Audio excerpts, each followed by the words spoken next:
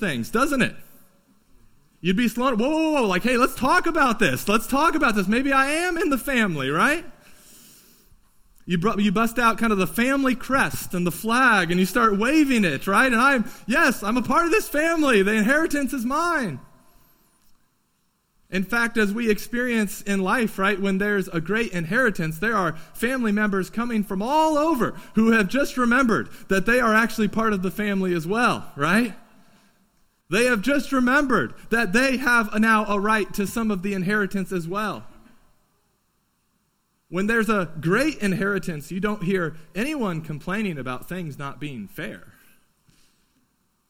No one is protesting, well, hey, I didn't make those decisions and investments. Why should I benefit from the work of another?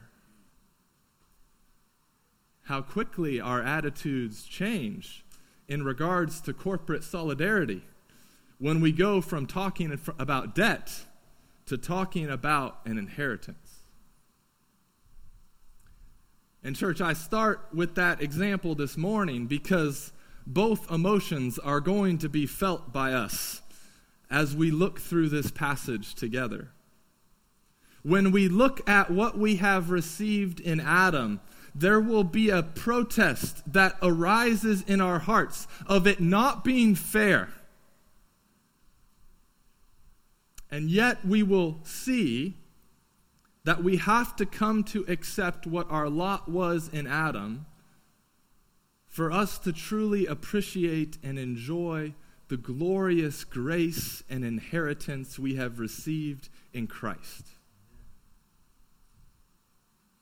Now, I know it's been a couple of weeks since we've been in Romans. Let me refresh you a bit on the context of this passage. Paul has been teaching through the last couple of chapters on the doctrine of justification. This great truth of how we can be declared righteous with God. And he's taught us that we can be declared right with God through faith in Jesus Christ. There are not multiple ways to get right with God. There is not a righteousness in ourselves that we can muster up. No, it is through faith in Jesus, and it is through receiving his righteousness that we are justified and become right with God. It is only through the one God-man, Jesus Christ. And this passage that we're preaching through today, you'll notice that word one. It's just, you see it all over. I circled it in my text maybe 11, 12 times, the word one. You see, Paul is trying to now answer a possible question that could arise from his teaching on justification. The question that could arise is, how can the work of one man benefit us all? Like that doesn't really make sense, right? How can the work of one man benefit us all? How can Jesus' life, death, resurrection, and ascension, how can it serve all his people so well? And so what Paul's doing here is, in order to help us understand our present and future life in Christ, he takes us back to the beginning of time. He takes us back to the garden to teach us what happened to us and to our world when Adam first sinned. And in learning what happened to us in Adam, we come to more fully appreciate and understand what has happened to us in Christ. And my prayer for us this morning is that we might see the glory of his grace as we learn that sin has abounded in this world, but grace has abounded all the more. Amen? So let's pray. Let's ask for the Lord's help. Even as I'm mentioning that, I'm also going to lift up a prayer for my friend, my brother, my neighbor, Pastor Phil Curtis. He's the pastor of First Assembly's God of Franklin. The last 6 months, he's been ill. He's been recovering. He hasn't been able to preach, and this morning is his first time back in the pulpit. And so I'm going to lift up Pastor Phil as I'm just very joyful and happy for him to be proclaiming the word again. So let's pray. Father God, we do ask, Lord, that as we come to this passage of Scripture, Lord, we ask that you would help us, God, understand your truth here this morning. Father, much of this is so foundational to our faith, and so I ask, Lord, that you would guide and guard my words, that I would not overcomplicate anything that you have meant to make clear. I ask, Lord, that you would not allow me to speak anything that is not your truth. And I ask, God, that you would attend my words with power, that you would open up our eyes to see you, you'd open up our ears to hear you, and that your word would nourish us, awaken us, revive us this morning. Father, I ask for my brother, Pastor Phil, God, that you would give strength and energy to his body. Lord, that he would proclaim your truth boldly, that you would fill him, Lord, with your joy and your peace and your comfort and your strength. And may this morning be a great day of celebration and praising you for bringing him to a full recovery. So we praise you for what you have done and what you are doing. We ask for your help this morning. In Jesus' name, amen. All right, Romans 5, verse 12. God's word says, "Therefore, just as sin came into the world through one man, and death through sin, and so death spread to all men because all sinned." Here we see the origin story of how sin and death entered into our world. You can look all around our world and you can see sin and you can see death everywhere, and you can wonder how and why the world is the way it is. And in order for us to understand the present, we have to look back to the past, right? We have to go back to the beginning. And this is such an important and foundational thing to do. Anytime you're studying any doctrine and how it applies to the present, you must look back to the beginning and you must look forward to the future. All right? It's what theologians called, looking forward to the future is eschatology, study of the last things. Looking to the beginning is called protology, all right? Study of the first things. That might be a new word for some of us, right? Protology, looking back to the first things.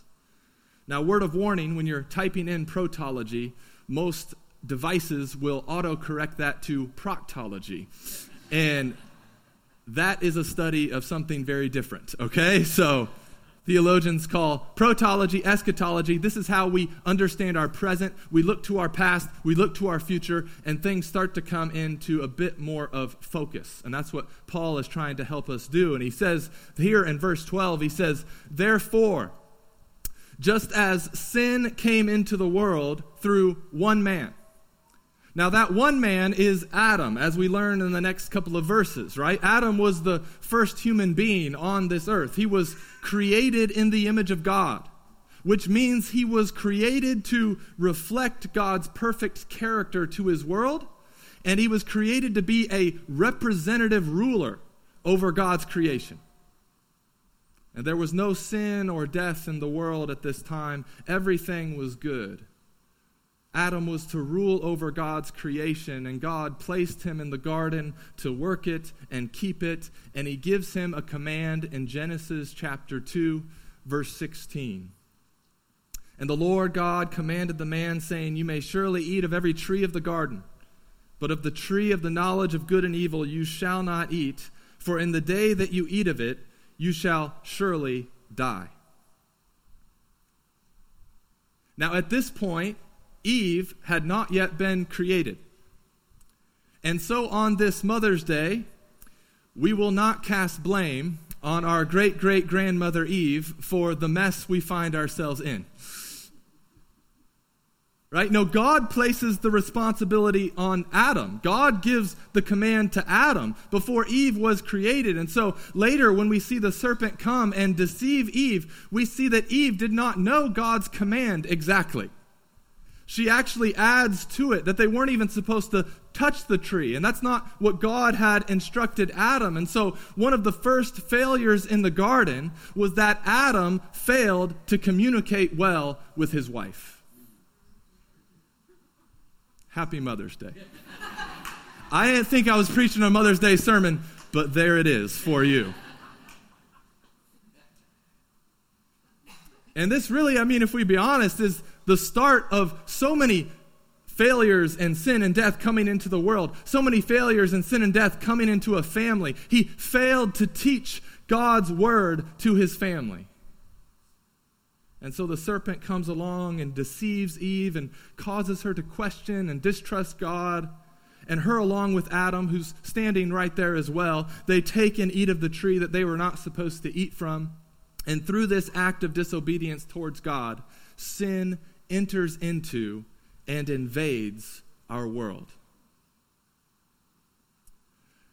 Now, this doesn't fully explain the origin of evil, because this is not the first sin in the universe that is committed.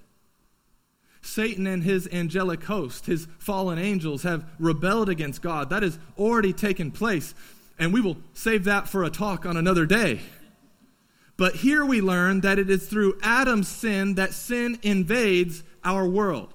That's most literally what verse 12 says. When it says, just as sin came into the world, it means just as sin invaded our world. God's creation was good, but through Adam, sin invaded our world.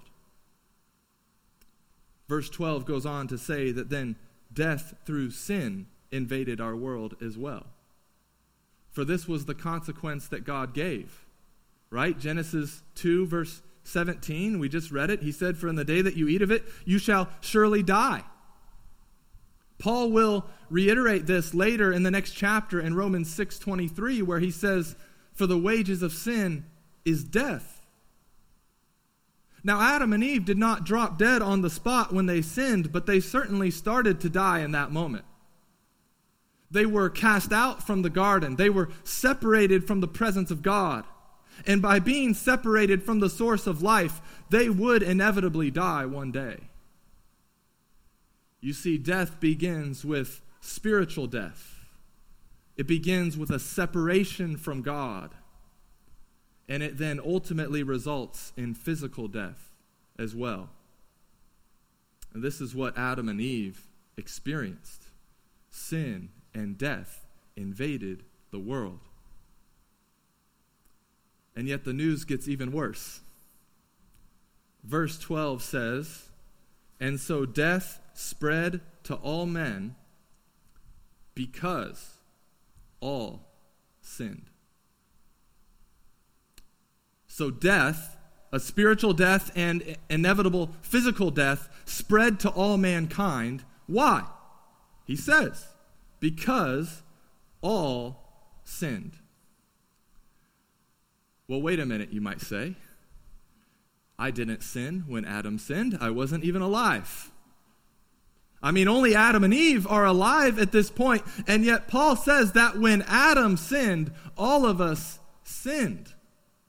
That verb sinned in the original Greek is written in a tense which signifies a one-time completed action in the past. Right? He's not teaching here that because Adam and Eve sinned, that we will all follow their bad example and sin as well, although we know that to be true. Other passages of Scripture teach us that.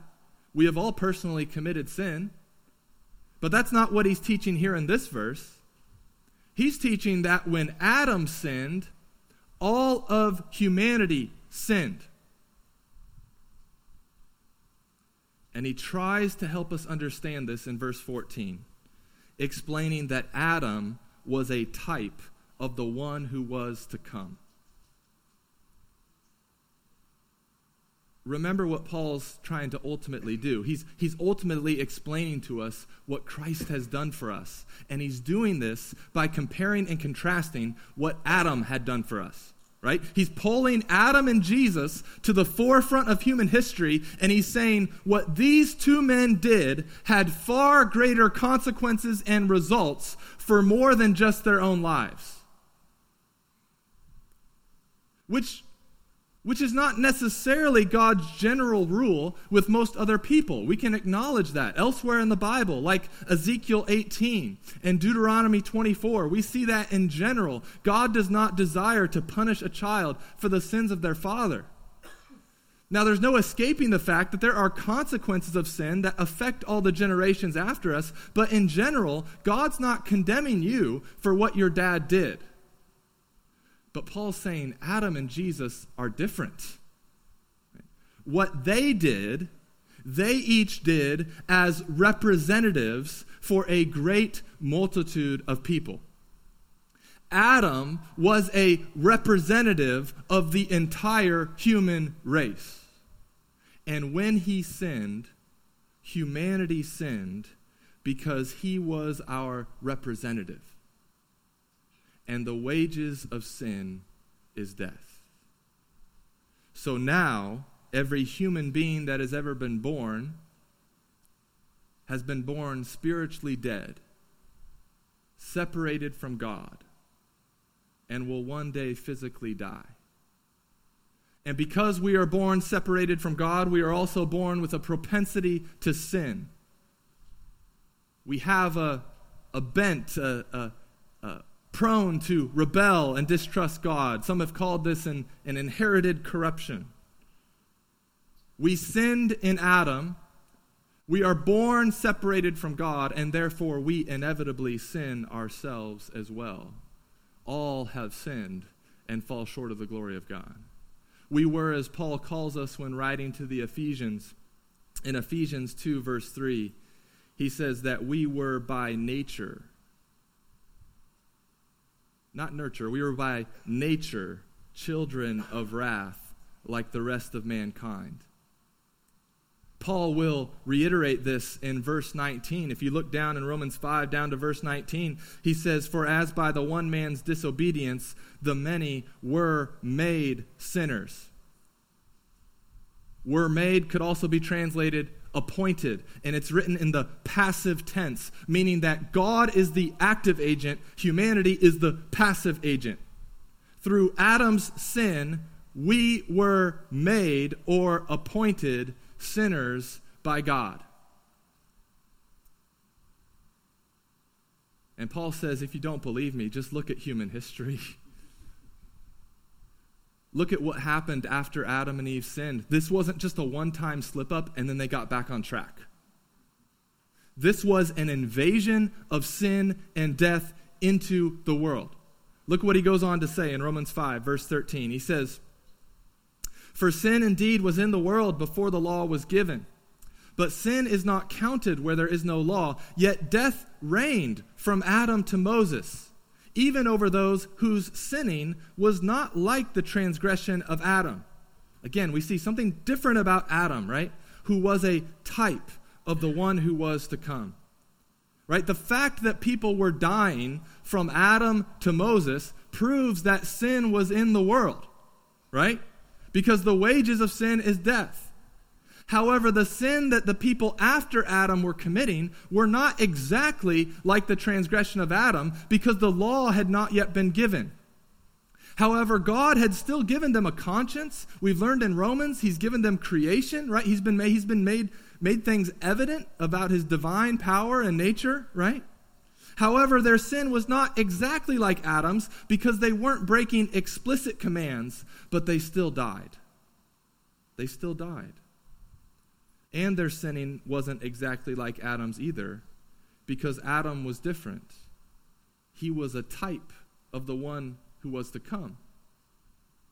In the same way that Jesus serves as a representative for his people, and I'm sure you've learned about that plenty in church, in the same way that Jesus serves as a representative for his people, Adam represented the entire human race.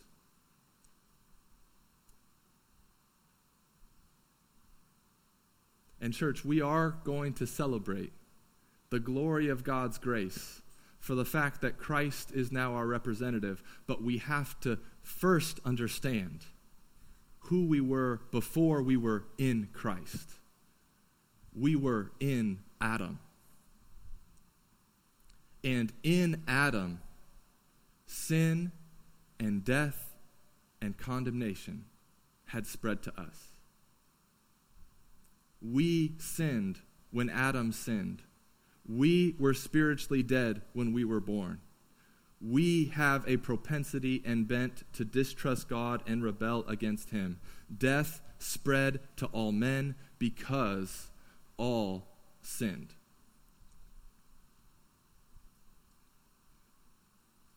And my initial reaction to this is, I don't like it.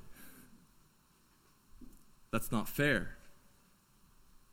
I mean, I warned you of this. I warned myself, and yet it's upon us, right?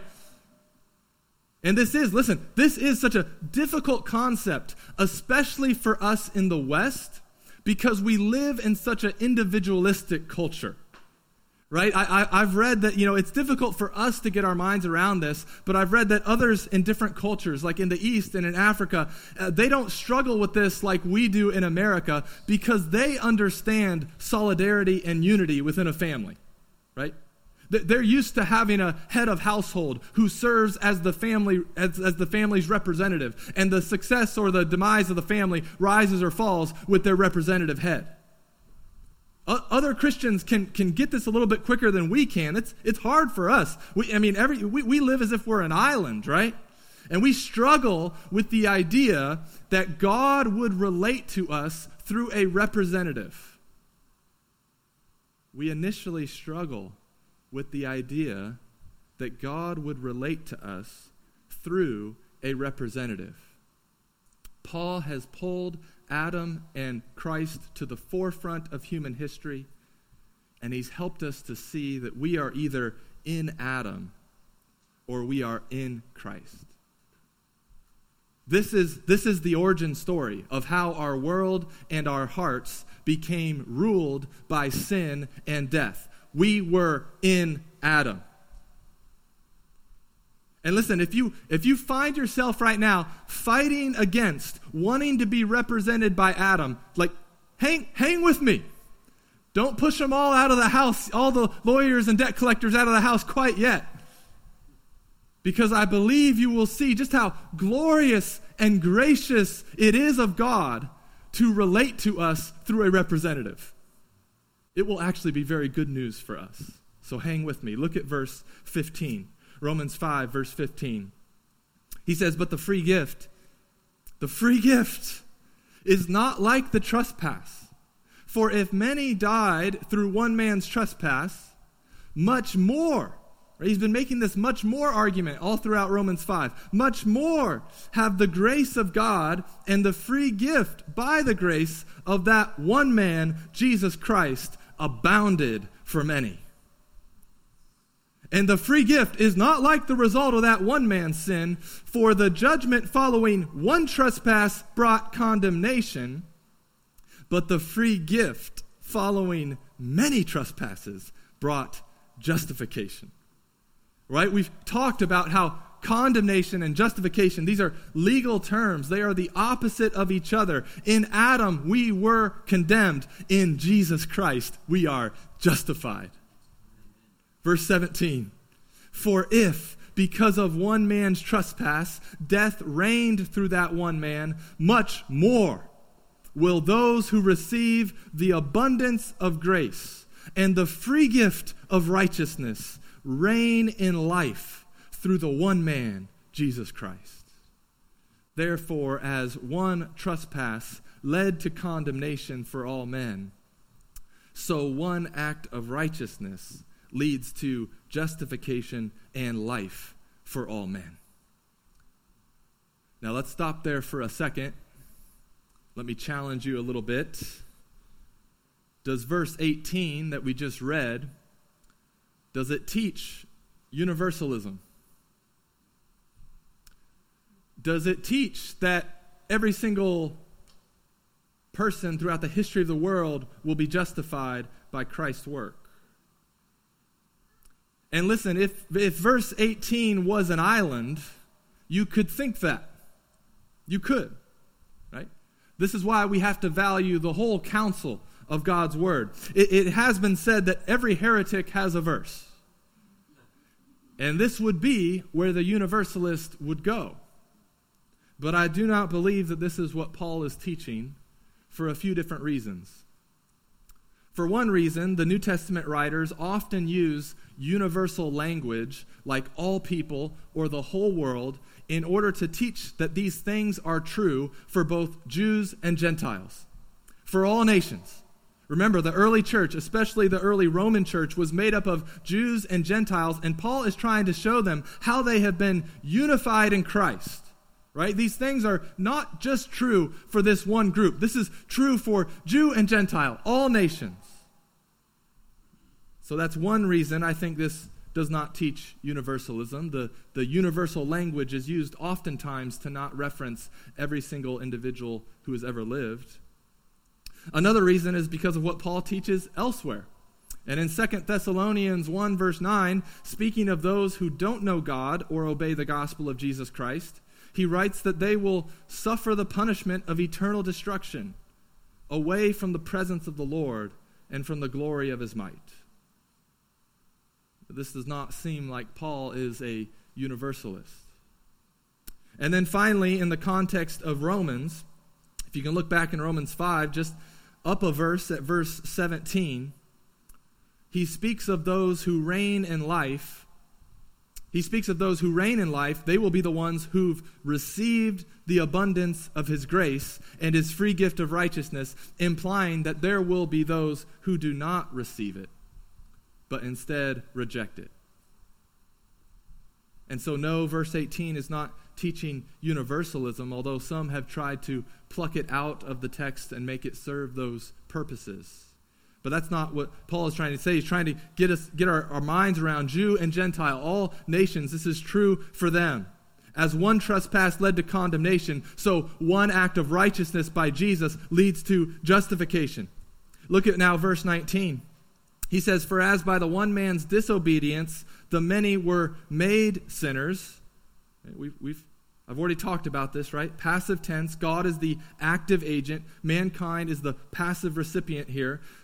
For as by one man's disobedience, the many were made sinners, or appointed sinners by God, so by the one man's obedience, the many will be made righteous, appointed righteous by God.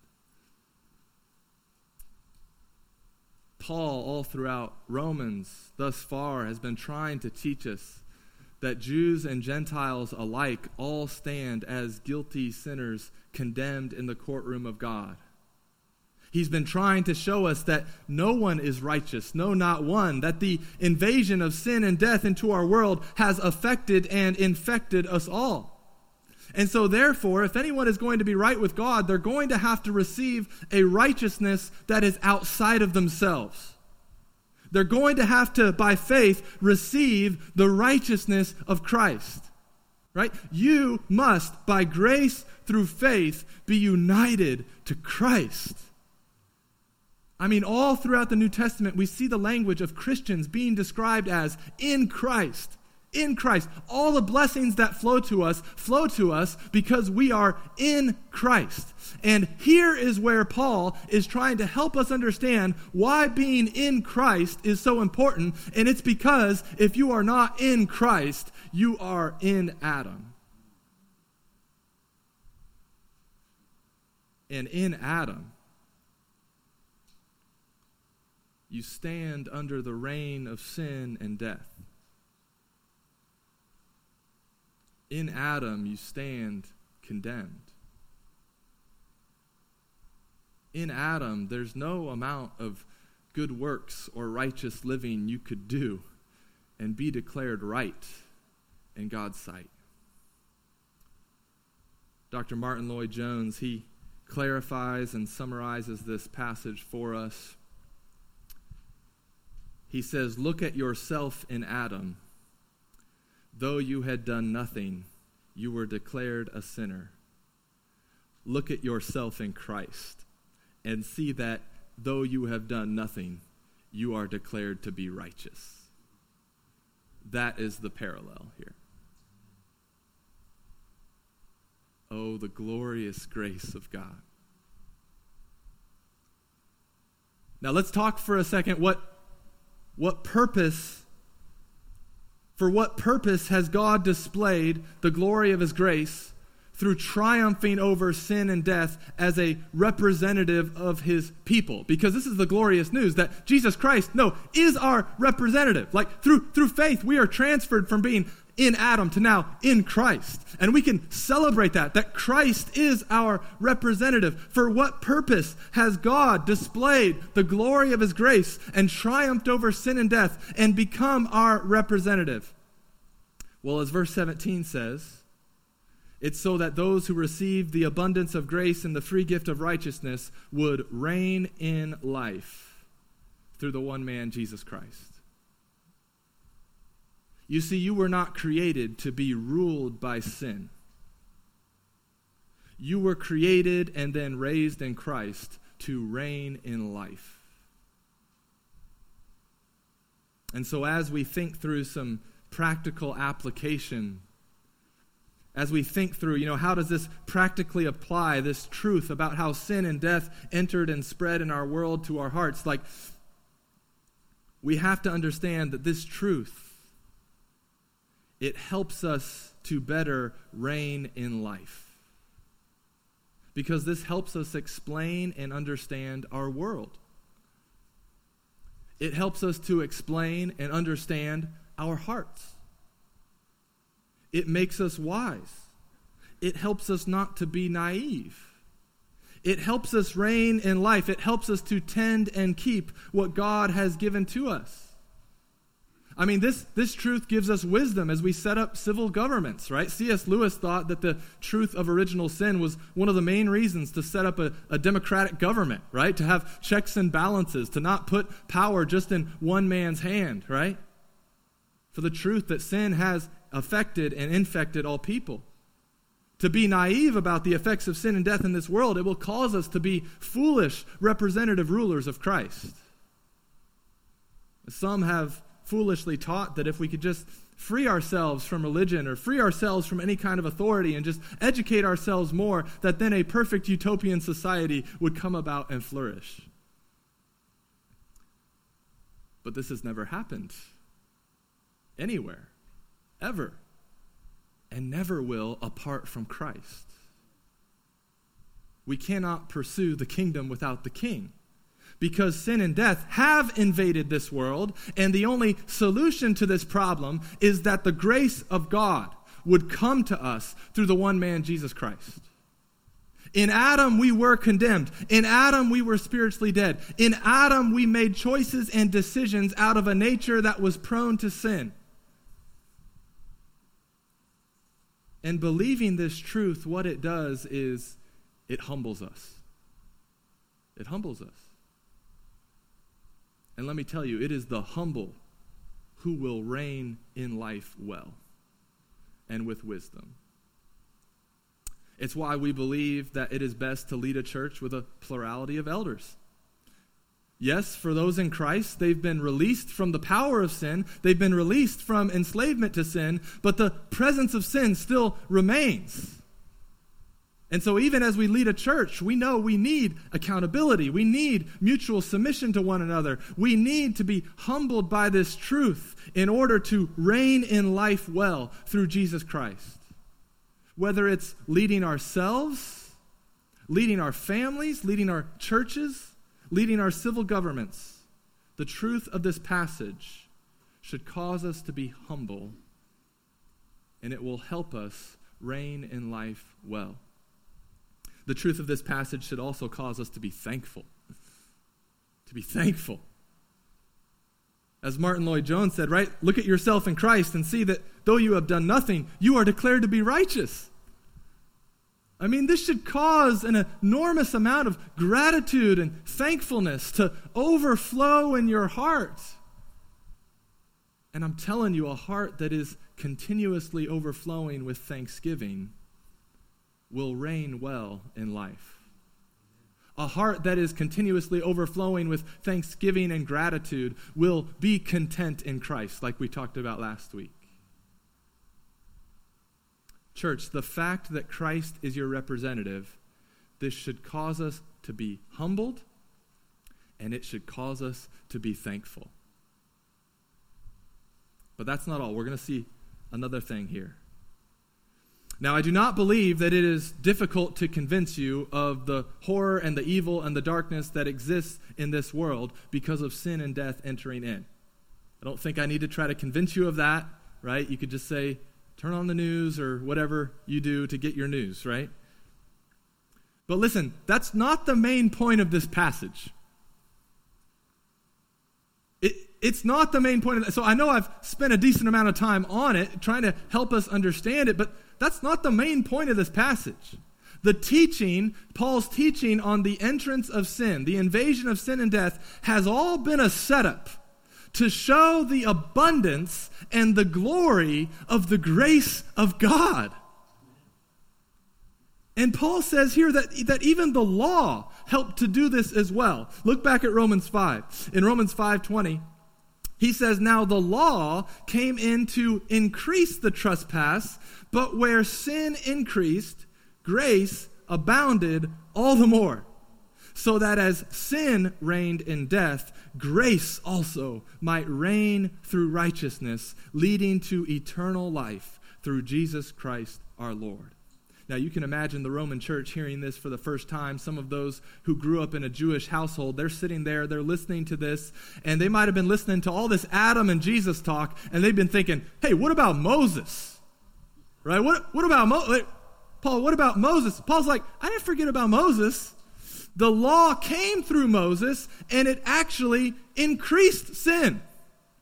Because before the law came, sin was there.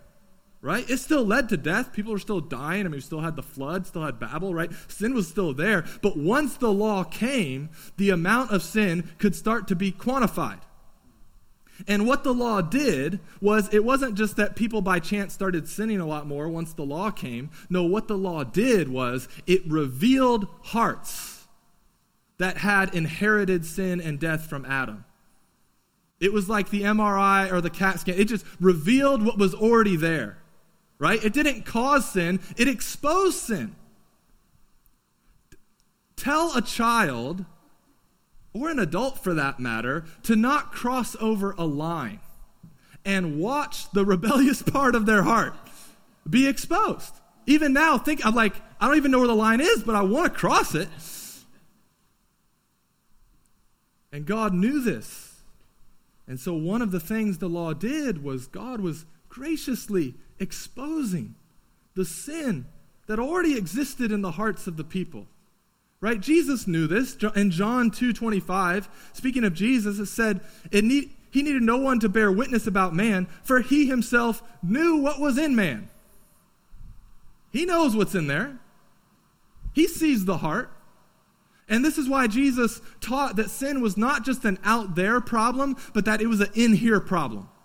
In Mark chapter 7, verse 20, Jesus said, what comes out of a person is what defiles him. For it is from within, out of the heart of man, come evil thoughts, sexual immorality, theft, murder, adultery, coveting, wickedness, deceit, sensuality, envy, slander, pride, foolishness. All these evil things come from within, and they defile a person. It's a matter of the heart.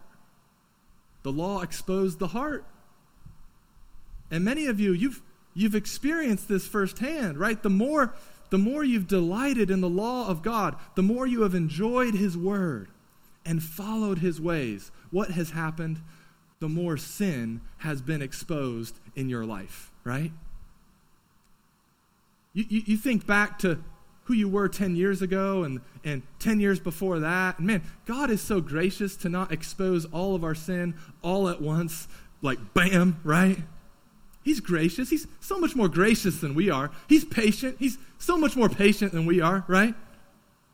So as we delight in His law and His word, as we follow His word and His ways, He starts to uproot and expose the sin that still needs to be dealt with, the sin that still resides in our hearts.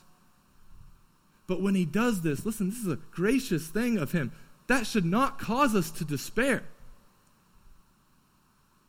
Listen, if the Holy Spirit, if God is revealing sin that is in your hearts today, that should not lead us to despair.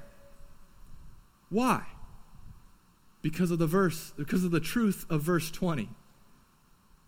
Where sin increased, grace abounded all the more.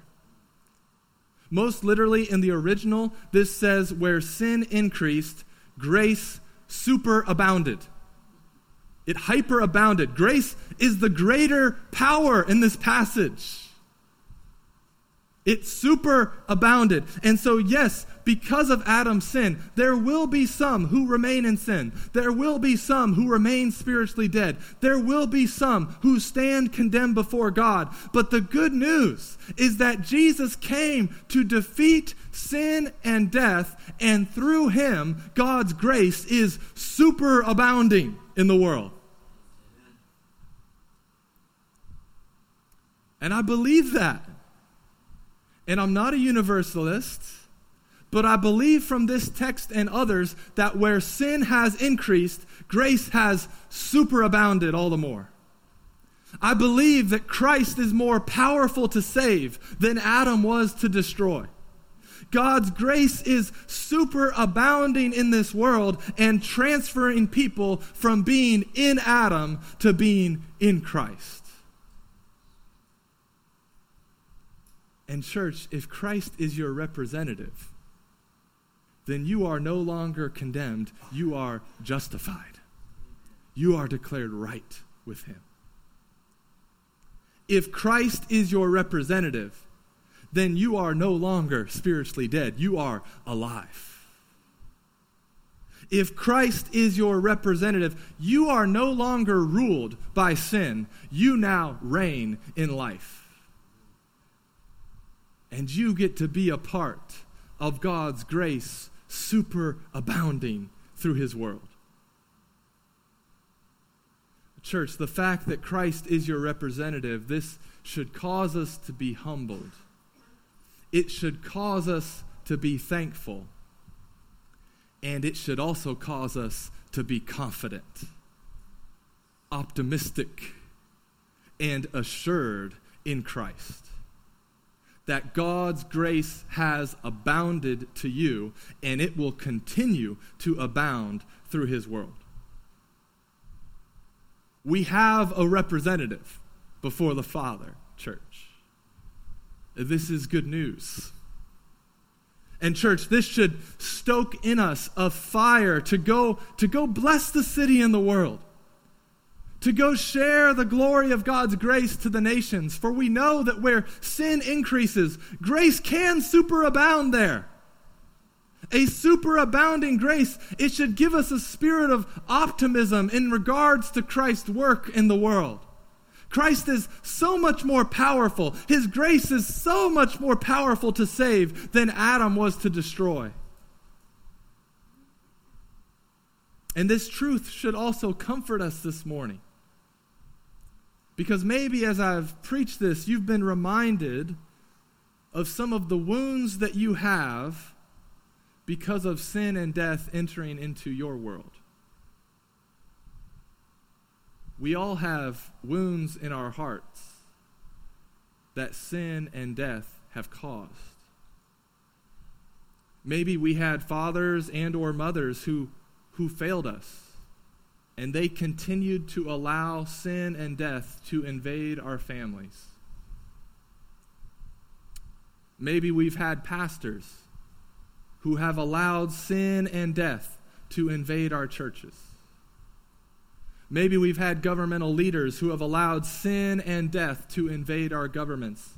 Maybe we ourselves have allowed sin and death to invade our hearts and our lives, and we're suffering the consequences. But church, here's the good news this morning. Where sin has increased, grace can abound all the more. And it can happen in our hearts, it can happen in our families, can happen in our churches, can happen in our governments, can happen in our world. The work of Christ can completely cover, restore, and undo all the effects of Adam's work. Christ is much more powerful to save than Adam was to destroy. And church, we no longer have to live in Adam. And so let me ask you this morning, are you in Adam or are you in Christ this morning? Are you living like you are in Adam or in Christ this morning? Are you still fighting to represent yourself before God? Oh, that you would see God in his wisdom knew it was best to provide for us a representative. He knew this from the beginning, church. I mean, ever since the beginning, we saw shadows of our great representative who was to come. The same God who caused Adam to be in a deep sleep, who pierced his side to take a rib to create his bride. That same God came himself and willingly went to the cross, had his side pierced, and for 3 days laid in a tomb in order to create his bride, the church. That same God who called Adam to cultivate and keep the garden, that same God, after his resurrection, was himself mistaken for the gardener at the tomb. That same God who Adam did not trust and disobeyed in the garden, that same God came himself and in the Garden of Gethsemane perfectly trusted and obeyed the will of the Father. That same God who allowed Adam to take and eat of something that was not his, that same God, he took sin that was not his and climbed up onto the tree and was condemned in our place. That same God who expelled Adam from his presence, that same God at his crucifixion ripped the curtain of the temple from top to bottom so that we might enter his presence again. That same God who watched Adam open the door for sin and death to enter the world, that same God has opened the door of himself for righteousness and life to come to all those whose faith is in him. That same God who saw Adam be conquered by Satan, sin, and death has himself dealt the death blow to the enemy that we might conquer Satan, sin, and death in him. That same God who Adam thought was holding out on him has shown us in Christ that he's holding on to us, church. And church, may we praise the glorious grace of God this morning. That in Adam we were ruled by sin, but now in Christ we reign in life. Be humbled by this. Be thankful for this. And be confident in what Christ has and is accomplishing, all because of the glory of his grace. Let's pray.